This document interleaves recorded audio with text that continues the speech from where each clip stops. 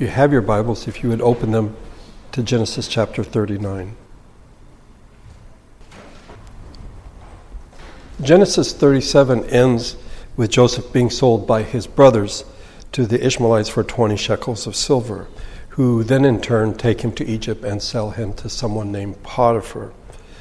And the story seems to end rather abruptly, that Joseph is taken away from us, from our side in the story, as he is away from his father Jacob.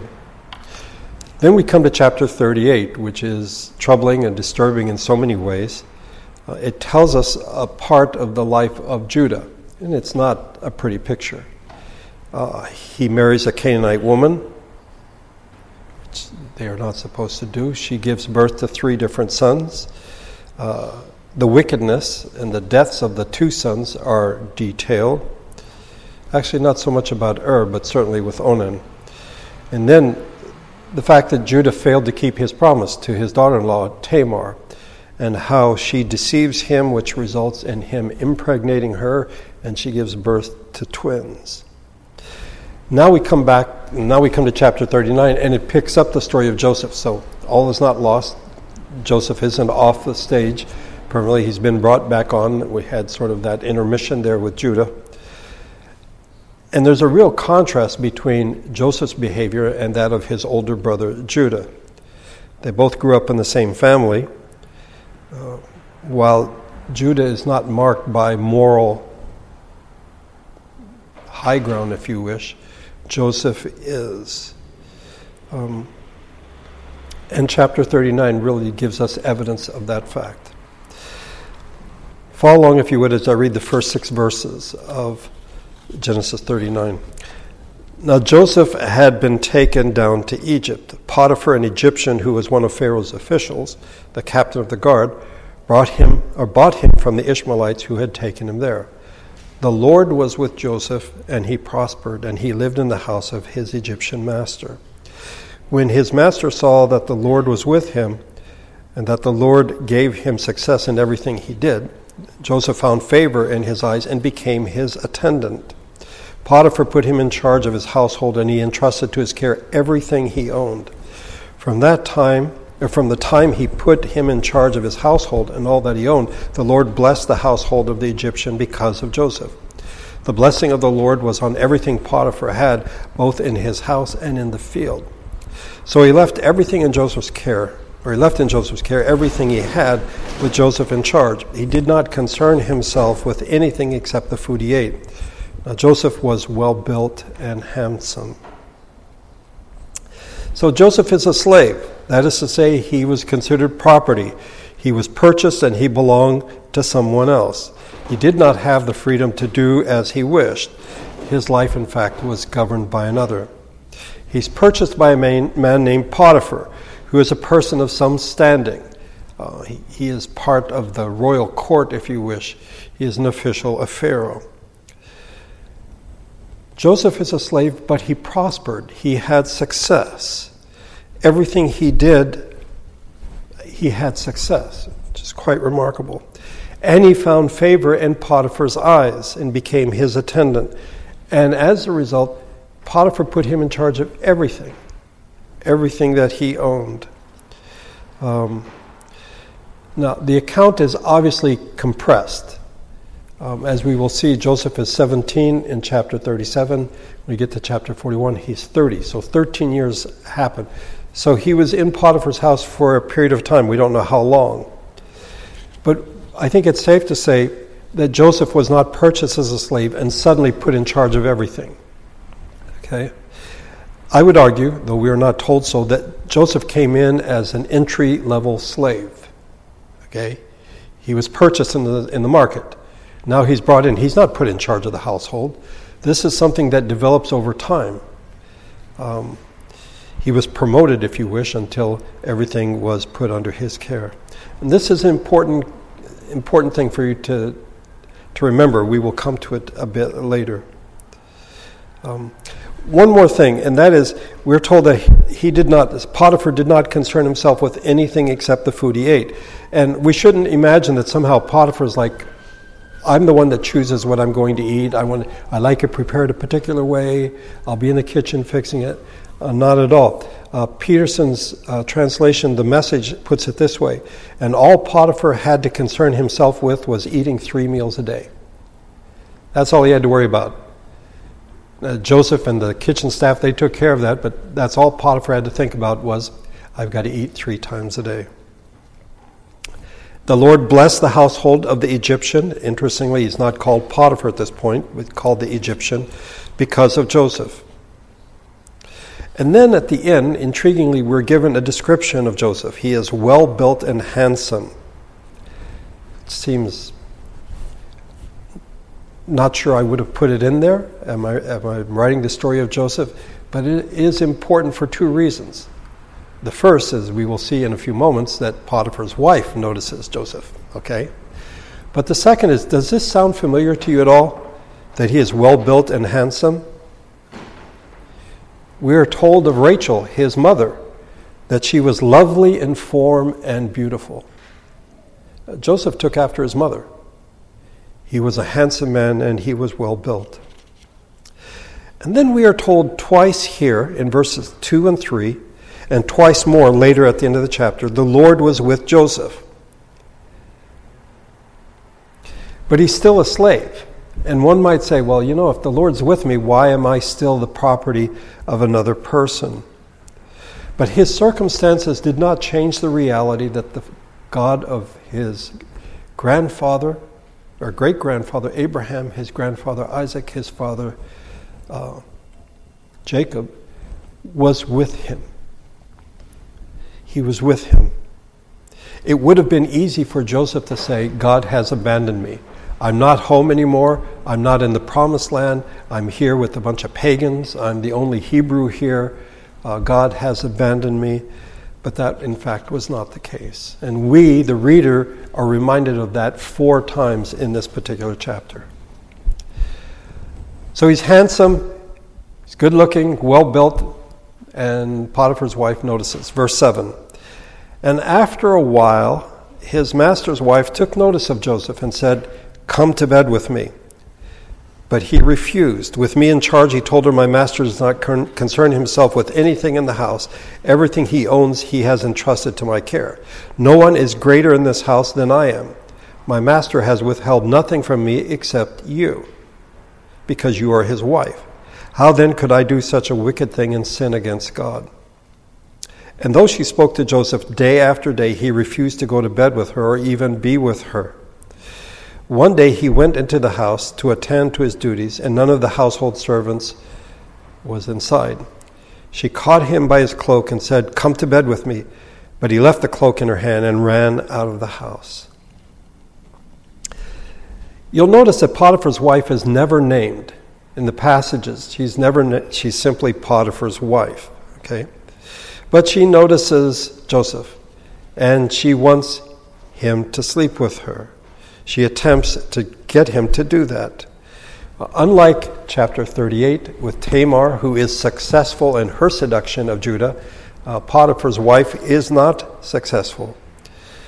I would say Tamar was successful because she dealt with a man of lesser morals. She dressed it as a prostitute, and why would she think that would entice Judah? Well, she knew what kind of a man he was. But Potiphar's wife tries day after day after day to seduce Joseph, and Joseph resists her advances. And notice, when he speaks to her, he says something really interesting. He recognizes his freedom. With me in charge, my master does not concern himself with anything in the house. Everything he owns, he has entrusted to my care. No one is greater in this house than I am. But he also recognizes the limits of his freedom. My master has withheld nothing from me except you, because you are his wife. We could do a whole digression here, but I won't. But we live in a world in which freedom means I can do whatever I want. I can do anything I want. No, freedom has boundaries, and he recognizes that. He's in charge of the whole household, but she's off limits. He recognizes his freedom, but the limits of his freedom. And then he says that if he would do what she wants, it would be, in fact, doing a wicked thing, and that it would be a sin against God. It's interesting, the word sin appears 7 times in the book of Genesis. The first time is with regard to Cain. If you do not do what is right, sin is crouching at your door. With regard to Sodom and Gomorrah, the Lord said the outcry against Sodom and Gomorrah is so great, and their sin is grievous. Then Abimelech to Abraham, when he allowed Abimelech to take Sarah into his household. And how have I sinned against you that you have brought on me and my kingdom a great sin? Then Jacob to Laban, after Laban catches up to him and goes through all his stuff, looking for his household gods. What sin have I committed that you hunt me down? The 5th time it is mentioned is here, and then it will appear 2 more times with regard to what his brothers did to him. Okay? Joseph had an awareness of the reality of sin. That adultery is not merely a sin against the spouse. That if he, in fact, were to sleep with Potiphar's wife, he would be sinning against Potiphar. But more than that, he would be sinning against God. God is the one who has put the boundaries on sexuality. And therefore, Joseph is like, I'm not free to do the thing that you want. That there were such things as wrong and wicked. And these things should not be done. Again, interestingly enough, the word wicked or wickedness appears 7 times in the book of Genesis. Okay. The first one is about humanity before the flood. 3 of them are about Sodom and Gomorrah. Twice, we saw last week in chapter 38, about Judah's sons, Ur and Onan. And here, as Joseph views what she wants as something that is wicked. And Joseph will not give in to her advances. But his options are limited. After all, he is a slave. He is property. He is supposed to do whatever he is ordered. But he recognizes, and we should too, that he is owned by someone greater than Potiphar. That is, he belongs to God. And he cannot do something that is sin, something that is wicked. In Proverbs 5, which is a series of warnings against the adulteress, in verse 8, keep to a path far from her, do not go near the door of her house. Yeah, but Joseph is a slave in that house. It's not as though he can run away and he belongs to Potiphar. In 2 Timothy 2, Paul tells Timothy, flee youthful lust. That is what Joseph does in this case. The lust, by the way, is not his problem, it is hers. She caught him by his cloak and said, come to bed with me, but he left his cloak in her hand and ran out of the house. Joseph is wise. He knows that he is a slave, he has freedom, but there are limits to his freedom. He belongs to God. He cannot do what it is she wants. So she gets her revenge. Verse 13. When she saw that he had left his cloak in her hand and had run out of the house, she called her household servants. Look, she said to them, this Hebrew has been brought to us to make sport of us. He came in here to sleep with me, but I screamed. When he heard me scream for help, he left his cloak beside me and ran out of the house. So she kept his cloak beside her until his master came home. Then she told him this story. The Hebrew slave you brought to us came to me to make sport of me. But as soon as I screamed for help, he left his cloak beside me and ran out of the house. When his master heard the story, his wife told him, saying, this is how your servant treated me. He burned with anger. She will have her revenge. He refuses her advances, and so now she accuses him of attempted rape. That in fact, he tried to force himself on her, and she has the evidence.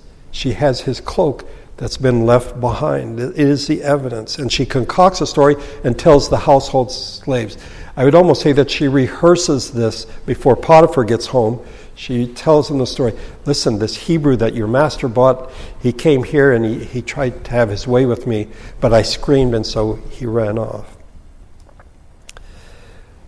By the way, there is, in fact, an implied blame that it's Potiphar's fault. Did you catch that at all? This Hebrew has been brought to us, and then to Potiphar, that Hebrew slave you brought us. It's like, it's your fault, Potiphar. You brought this handsome, well-built guy, and so he tried to force me. I find it strange, and I don't know if you do. In verse number 16, she kept his cloak beside her until his master came home. I've not ever been in that situation, but I would think that the last thing she would want near her is the cloak of some man that she accuses of trying to force himself on her. But she wants the evidence so she can show it to her husband. And we are told he burned with anger.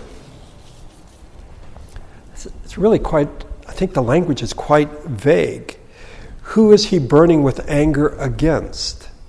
It doesn't say he burned with anger against Joseph, does it?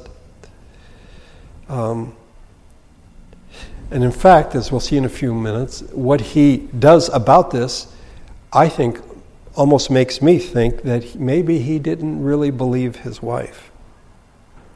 Verse number 20, Joseph's master took him and put him in prison, the place where the king's prisoners were confined. Two things stand out to me here. First of all, if a slave attempts to force himself on the master's wife, a foreign slave at that, by the way, not an Egyptian, but this Hebrew, which is mentioned twice, this Hebrew guy that you bought, okay? If he attempts to rape the master's wife, I don't think prison is what I'm going to do with this guy. And secondly, he puts him in a prison where Pharaoh's prisoners are confined. And I'm assuming this is, in the hierarchy of prisons, this is not the bottom. This is probably close to the top. This is where Pharaoh's people, whenever they offend him, that's where they are put. So again, I'm not sure that Potiphar buys the story. But he has to do something. And so he puts him in prison. Not in the worst of prison, but prison is prison. And so Joseph goes from being a slave, being property, and now he is a prisoner. Verse 20. Joseph's master took him and put him in prison, the place where the king's prisoners were confined. But while Joseph was there in the prison, the Lord was with him. He showed him kindness and granted him favor in the eyes of the prison warden. So the warden put Joseph in charge of all those held in the prison, and he was made responsible for all that was done there. The warden paid no attention to anything under Joseph's care, because the Lord was with Joseph and gave him success in whatever he did. Again, twice we are told the Lord was with him. First time, Joseph is a slave. Now he is a slave and he is in prison. And one might say, well, if this is the Lord being with you, I'd hate to see what it'd be like if the Lord wasn't with you. But the fact that the Lord was with him is seen in the fact that God showed him kindness, he granted him favor in the eyes of the warden. And as happened in Potiphar's house, Joseph is put in charge of everything. He is put in charge of everything. So the warden basically, he's more than a trustee. The warden is, you make sure that these prisoners stay in line, and I'm going to go have lunch, and he's not really concerned. Joseph is in charge of everything. And he paid no attention to anything under Joseph's care. He trusted him that much. The Lord was with Joseph. He gave him success in whatever he did. And again, one might question the truthfulness of this. Really, you're successful in prison? Is that something one aspires to? But the story continues now in chapter 40 of Genesis. And here I'll read an extended portion. Sometime later, the cupbearer and the baker of the king of Egypt offended their master, the king of Egypt. Pharaoh was angry with his two officials, the chief cupbearer and the chief baker, and put them in custody in the house of the captain of the guard, in the same prison where Joseph was confined. The captain of the guard assigned them to Joseph, and he attended them. After they had been in custody for some time, each of the two men, the cupbearer and the baker of the king of Egypt, were being held in prison, had a dream the same night, and each dream had a meaning of its own. When Joseph came to them the next morning, he saw that they were dejected. So he asked Pharaoh's officials who were in custody with him in his master's house, "Why are your faces so sad today?" "We both had dreams," they answered, "but there's no one to interpret them." Then Joseph said to them, "Do not interpretations belong to God? Tell me your dreams." So the chief cupbearer told Joseph his dream. He said to him, "In my dream I saw a vine in front of me, and on the vine were 3 branches, and as soon as it budded, it blossomed, and its clusters ripened into grapes. Pharaoh's cup was in my hand, and I took the grapes, squeezed them into Pharaoh's cup, and put the cup in his hand." "This is what it means," Joseph said to him. "The 3 branches are 3 days. Within 3 days, Pharaoh will lift up your head and restore you to your position, and you will put Pharaoh's cup in his hand, just as you used to do when you were his cupbearer. But when all goes well with you, remember me and show me kindness. Mention me to Pharaoh and get me out of this prison. For I was forcibly carried off from the land of the Hebrews, and even here I have done nothing to deserve being put in a dungeon." When the chief baker saw that Joseph had given a favorable interpretation, he said to Joseph, "I too had a dream. On my head were 3 baskets of bread. In the top basket were all kinds of baked goods for Pharaoh, but the birds were eating them out of the basket on my head." "This is what it means," Joseph said. "The 3 baskets are 3 days. Within 3 days, Pharaoh will lift up your head and hang you on a tree, and the birds will eat away your flesh." If you think about it, this is the second time that we have 2 dreams. The first time is Joseph having 2 dreams. Remember the sheaves bowing down to him, and then the sun, moon, and 11 stars bowing down to him. 2 dreams. Now we have 2 dreams. Now 2 different individuals, but 2 dreams. And just a side note here. I think being modern people, we have just a very, very different view of dreams. One commentator has noted, Christians brought up in the materialistic atmosphere of Western society have long since tended to be skeptical about messages through dreams, which they have been taught to regard as glimpses of their own subconscious minds. Fellow Christians in Asia and Africa, whose education and upbringing have been in a different mold, more often testify to having received warning and guidance through dreams. When we read this story, and the story of Joseph's dreams and Pharaoh's dreams, which we'll see in a few minutes, I think we tend to say, well, that was a more primitive time, more primitive societies. People were less informed about the nature of reality. I mentioned this when we looked at Jacob's dream.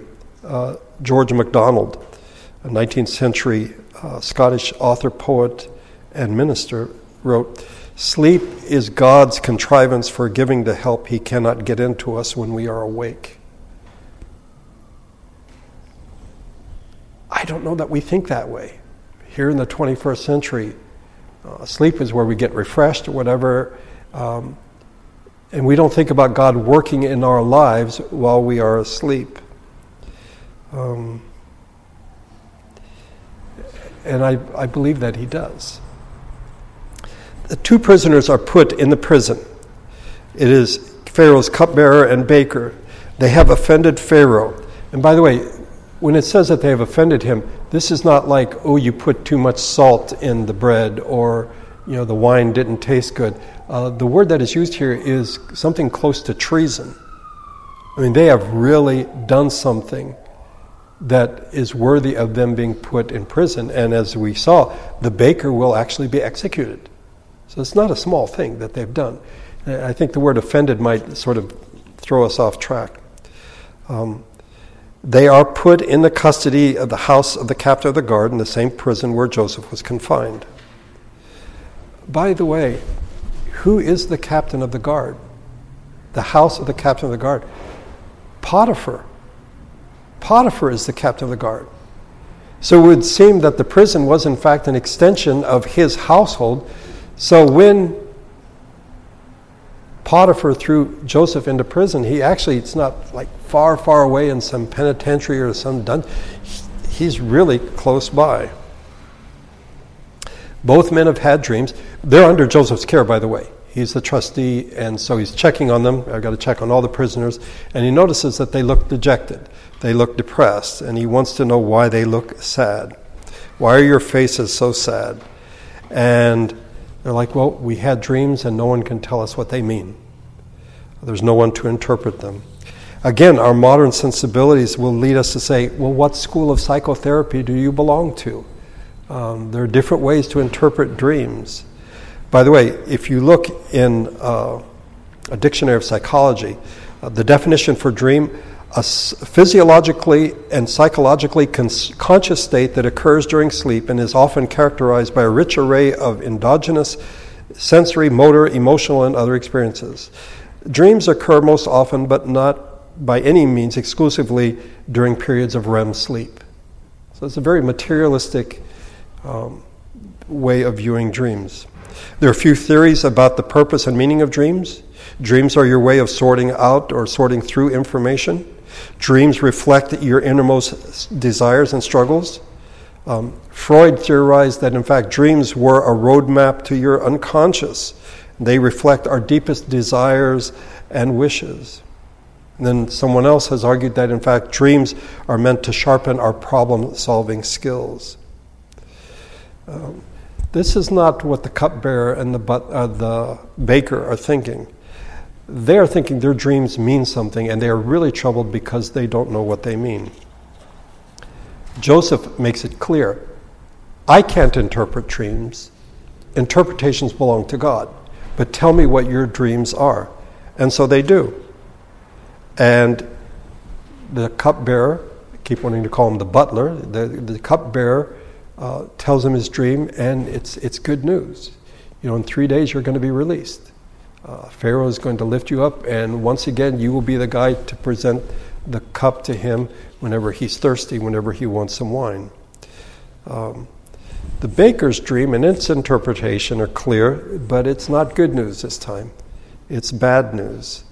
He saw 3 baskets of bread, of baked goods on his head, and on the top one were all kinds of baked goods. We have from archaeological records that among the Egyptians there were 37 varieties of cake and 57 varieties of bread.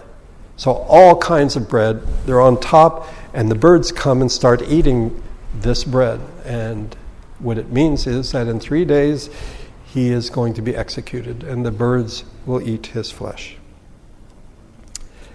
And in fact, the interpretations come true. Verse 20.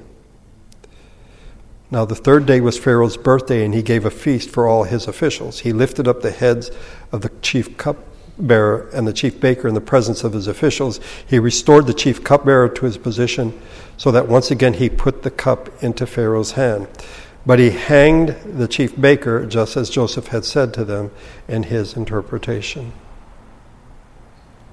What Joseph had said did in fact come true.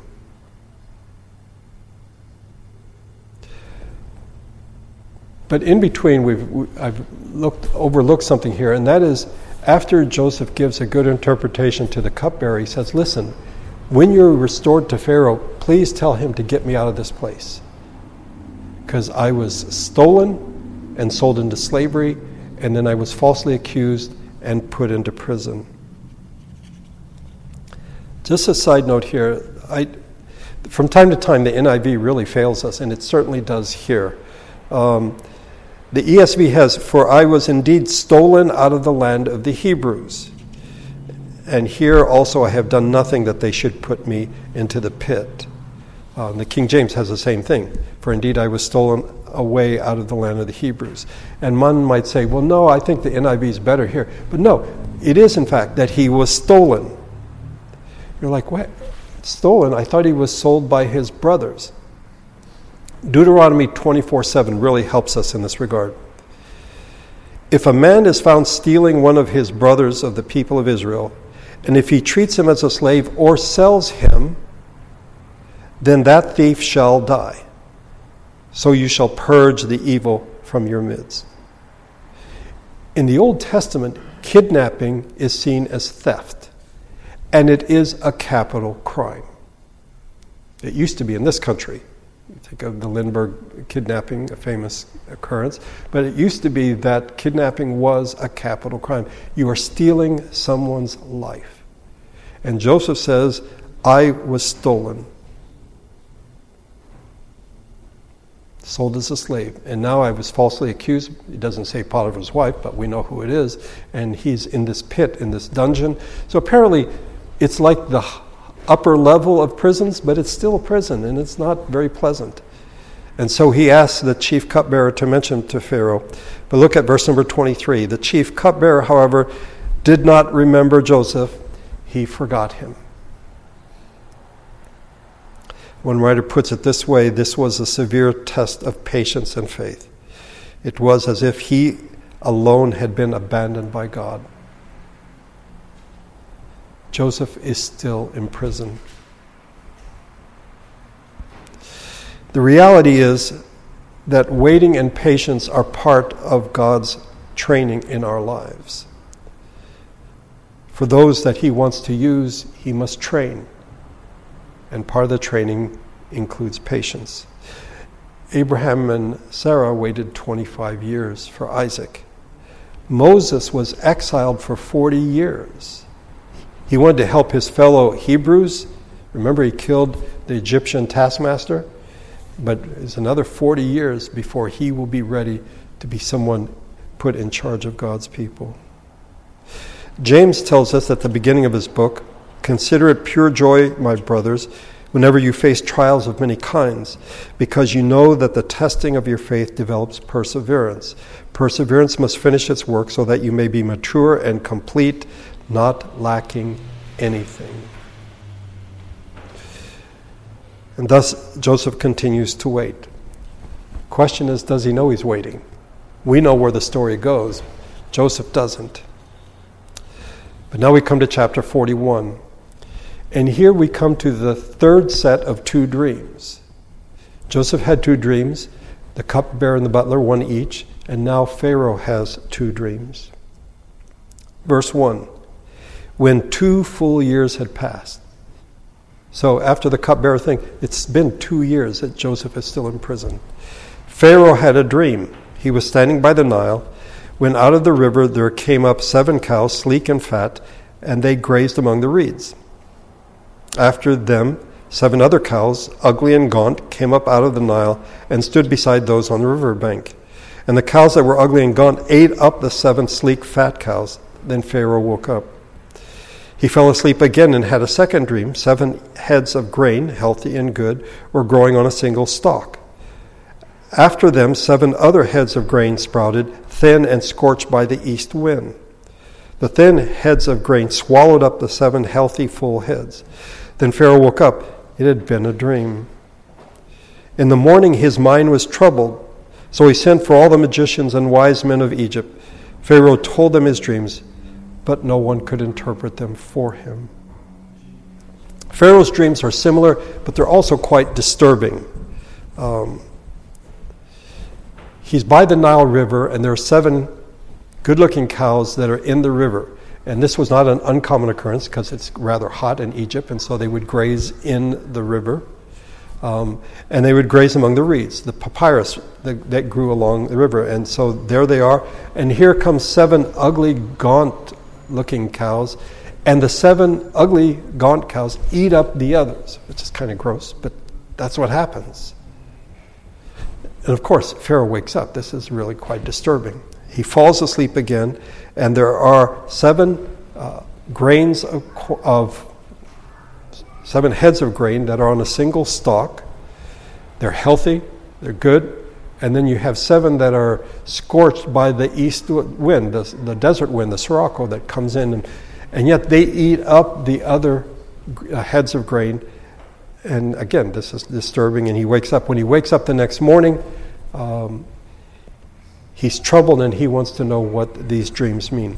By the way, just a side note, Egypt was the breadbasket of the ancient world.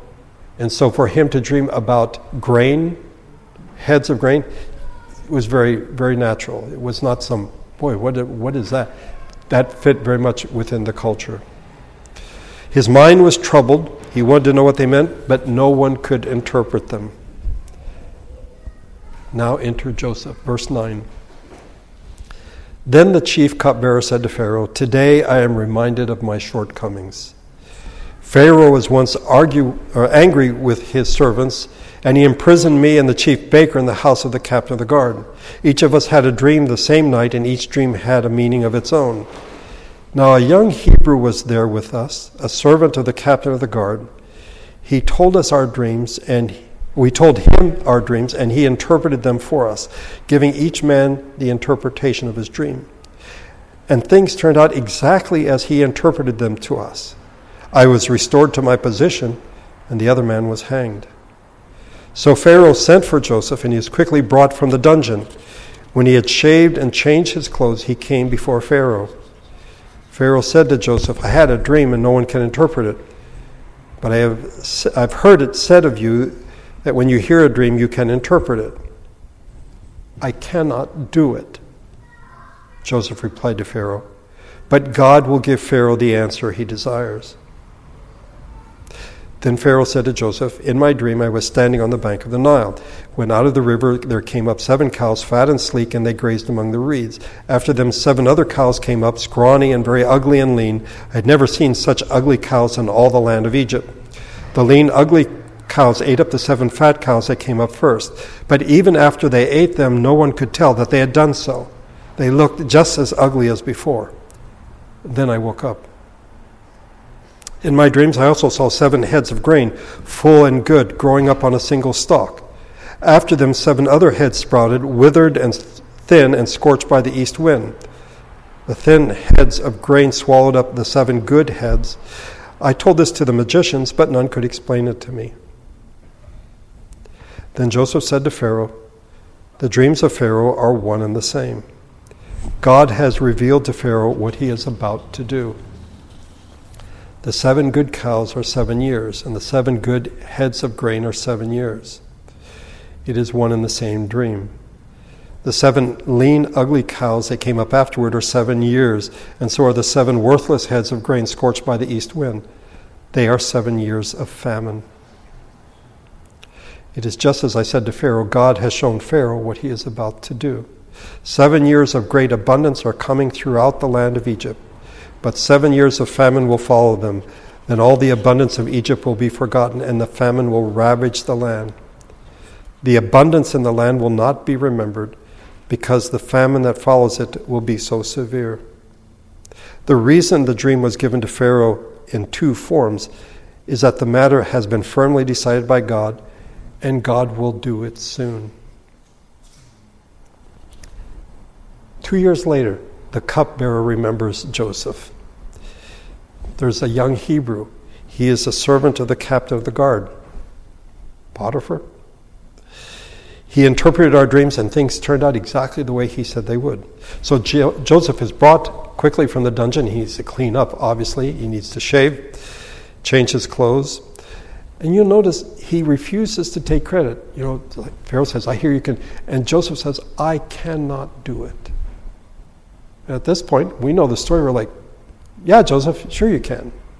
You've been doing it all along." But he recognizes, in fact, that it is God who gives Pharaoh the answer he desires. Not necessarily a favorable answer, okay? It's a favorable answer, but not necessarily the news that he wants, okay? So Joseph interprets the dreams. They're one and the same. 7 good years of superabundance, bumper crops, and then 7 years of horrible famine. So much so that people will forget the abundant years because the famine will be so severe. It's going to happen soon. That's why you had the dream twice. And then Joseph goes a step further. He advises Pharaoh. Okay? If you look at verse number 31, he had interpreted the dreams, but God has also given him the wisdom to know what should be done. Verse 33. Now let Pharaoh look for a discerning and wise man and put him in charge of the land of Egypt. Let Pharaoh appoint commissioners over the land to take 1/5 of the harvest of Egypt during the 7 years of abundance. They should collect all the food of those good years that are coming and store up the grain under the authority of Pharaoh to be kept in the cities for food. This food should be held in reserve for the country to be used during the 7 years of famine that will come upon Egypt, so that the country may not be ruined by the famine.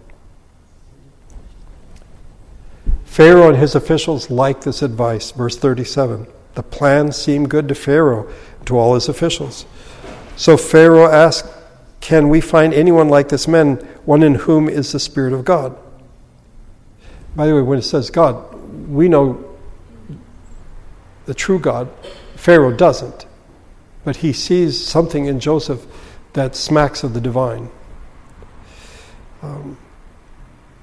Then Pharaoh said to Joseph, since God has made all this known to you, and there is no one so discerning and wise as you, you shall be in charge of my palace, and all my people are to submit to your orders. Only with respect to the throne will I be greater than you. So Pharaoh said to Joseph, I hereby put you in charge of the whole land of Egypt. Then Pharaoh took up his signet ring from his finger and put it on Joseph's finger. He dressed him in robes of fine linen and put a gold chain around his neck. He had him ride in a chariot as his second in command, and men shouted before him, make way. Thus he put him in charge of the whole land of Egypt. And Pharaoh said to Joseph, I am Pharaoh, but without your word no one will lift a hand or foot in all Egypt. For the third time in his stay in Egypt, Joseph is put in control. Potiphar put him in charge of his whole household, and not just the things in the house, but the things in the field as well. The prison warden put him in charge of all those held in the prison. He didn't pay attention to anything. He put it all under Joseph's control. And now Pharaoh says, I put you in charge of the whole land of Egypt. No one will lift a hand or foot without your word. So Joseph has gone from being stolen, that is, kidnapped by his brothers and then sold as a slave to Potiphar, to being falsely accused by Potiphar's wife, who again is never named, to being imprisoned, and now he is second only to Pharaoh. We are told in verse number 46, which the Lord willing we will look at next week, Joseph was 30 years old when he came into the service of Pharaoh, king of Egypt. The last time we were told his age, he was 17. So for 13 years, Joseph was a slave and or a prisoner in Egypt. A man who is hated by his brothers. A man who his brothers wanted to kill, but then he decided, let's just sell him. And now he is in charge of all Egypt. The Lord willing, we will continue Joseph's story next week. But here at the end of the sermon, I would have you think about something. We are told 4 times in chapter 39 that the Lord was with Joseph. One might wonder how, in fact, that could be. He was a slave, and then he was a prisoner. But consider the following. When Joseph became a slave in Potiphar's house, he was a stranger to Egypt. I dare say he did not speak Egyptian. He did not know Egyptian culture, Egyptian ways. It is during his time as a slave in Potiphar's house that Joseph learns the language, he learns the culture. And by the way, David Mamet defines culture as the way we do things here. So he knows, okay, this is how we do things here in Egypt. Okay? And it is during this time that he learns administrative skills. He's put in charge of the whole household. He also learned of the dangers present because of the false accusation by Potiphar's wife. But then he's put in prison, and there he faces humiliation. But in this time, I think he becomes mature. He is seasoned to endure highs and lows. You can be in charge of Potiphar's household, and next moment you're in prison. But he's able to endure without falling into despair or rising in conceit. Look at me, I'm in charge of Potiphar's household. No. He does not fall into despair. And I think whatever pride he had has been sort of burned off. You may remember that when he had the dreams and he told his brothers, it's almost as though it's like, yeah, in my dreams I'm in charge and you guys are going to bow down to me. not a very humble young man. At that point, he was the baby of the family. Benjamin had not been born yet. He was a young man filled with pride. He's been purged of it, so that when the time comes, when he appears before Pharaoh,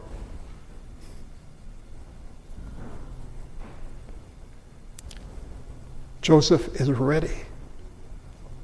Those 13 years were 13 years of preparation. Everything he went through, being a slave, being falsely accused, being a prisoner, all of that was to prepare him to be the second in control of Egypt under Pharaoh. Without his time as Potiphar's slave, without his time in prison, Joseph would not have been ready. That's why we are told 4 times, the Lord was with him. The Lord was with him. We need to remember that. God was in fact preparing him for the awesome task to be in charge of all Egypt. God knew exactly what he was doing, though we may at times wonder. In secular terms, if you wish, in business terms, the story of Joseph is very instructive. That he begins at the entry level. He starts out at the bottom. And he learns the skills necessary to succeed. He learns the language, he learns the culture, he learns business administration. But he also learns character. He learns humility. Not to fall into despair, but not to be filled with conceit. I'm sure you all have heard in the news of the various things going on with the various companies that have made decisions to sort of support the trans movement.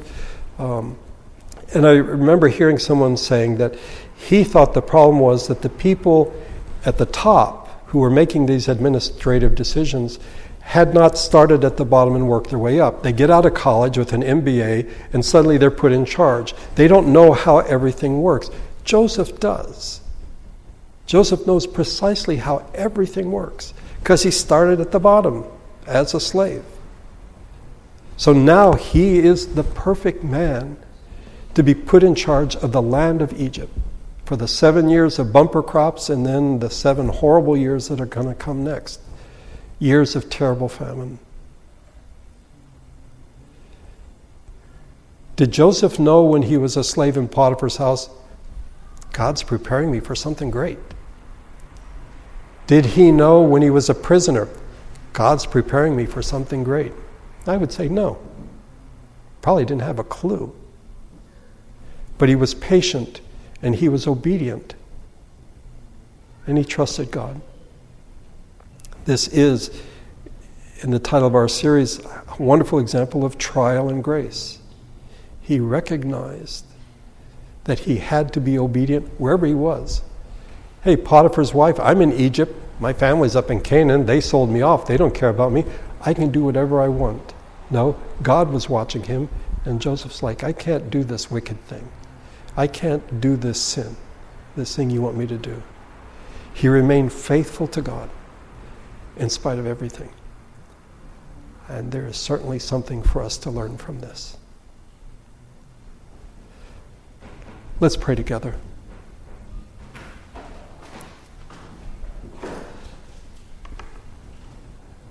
Our Father, we are told that you were with Joseph. And not once or twice or thrice, but we're told 4 times. Because the story seemed to go in a direction that would make us doubt that. And we are given the promise in Hebrews, I will never leave you or forsake you. And yet there are times when we wonder. May we see from Joseph that you are training us, that you have a purpose with everything that happens in our lives, the things we like and the things we don't like, that you in fact are bringing trials of all different kinds into our lives that we might learn to persevere, to be obedient, to trust you. And we don't know where the story goes. We don't know how the story ends in our lives, but you do. You have a purpose. You know what you're doing. May we trust you. Thank you for the story of Joseph. And by your grace in the weeks to come, we will continue to see how, in fact, you had prepared him, not only for the preserving of Egypt, but for his family, the chosen ones, the sons of Jacob.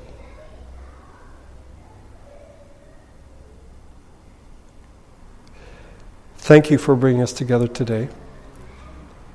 And on this day, we are reminded that it is Feli's birthday. We give thanks for her and for the years you've given her. We thank you for what she does for Dan and Lonnie and her faithfulness to them. And we remember Yakina and ask that you would touch her and give her peace. As we leave this place today, may your Spirit and your grace go with us. We pray this in Jesus' name. Amen.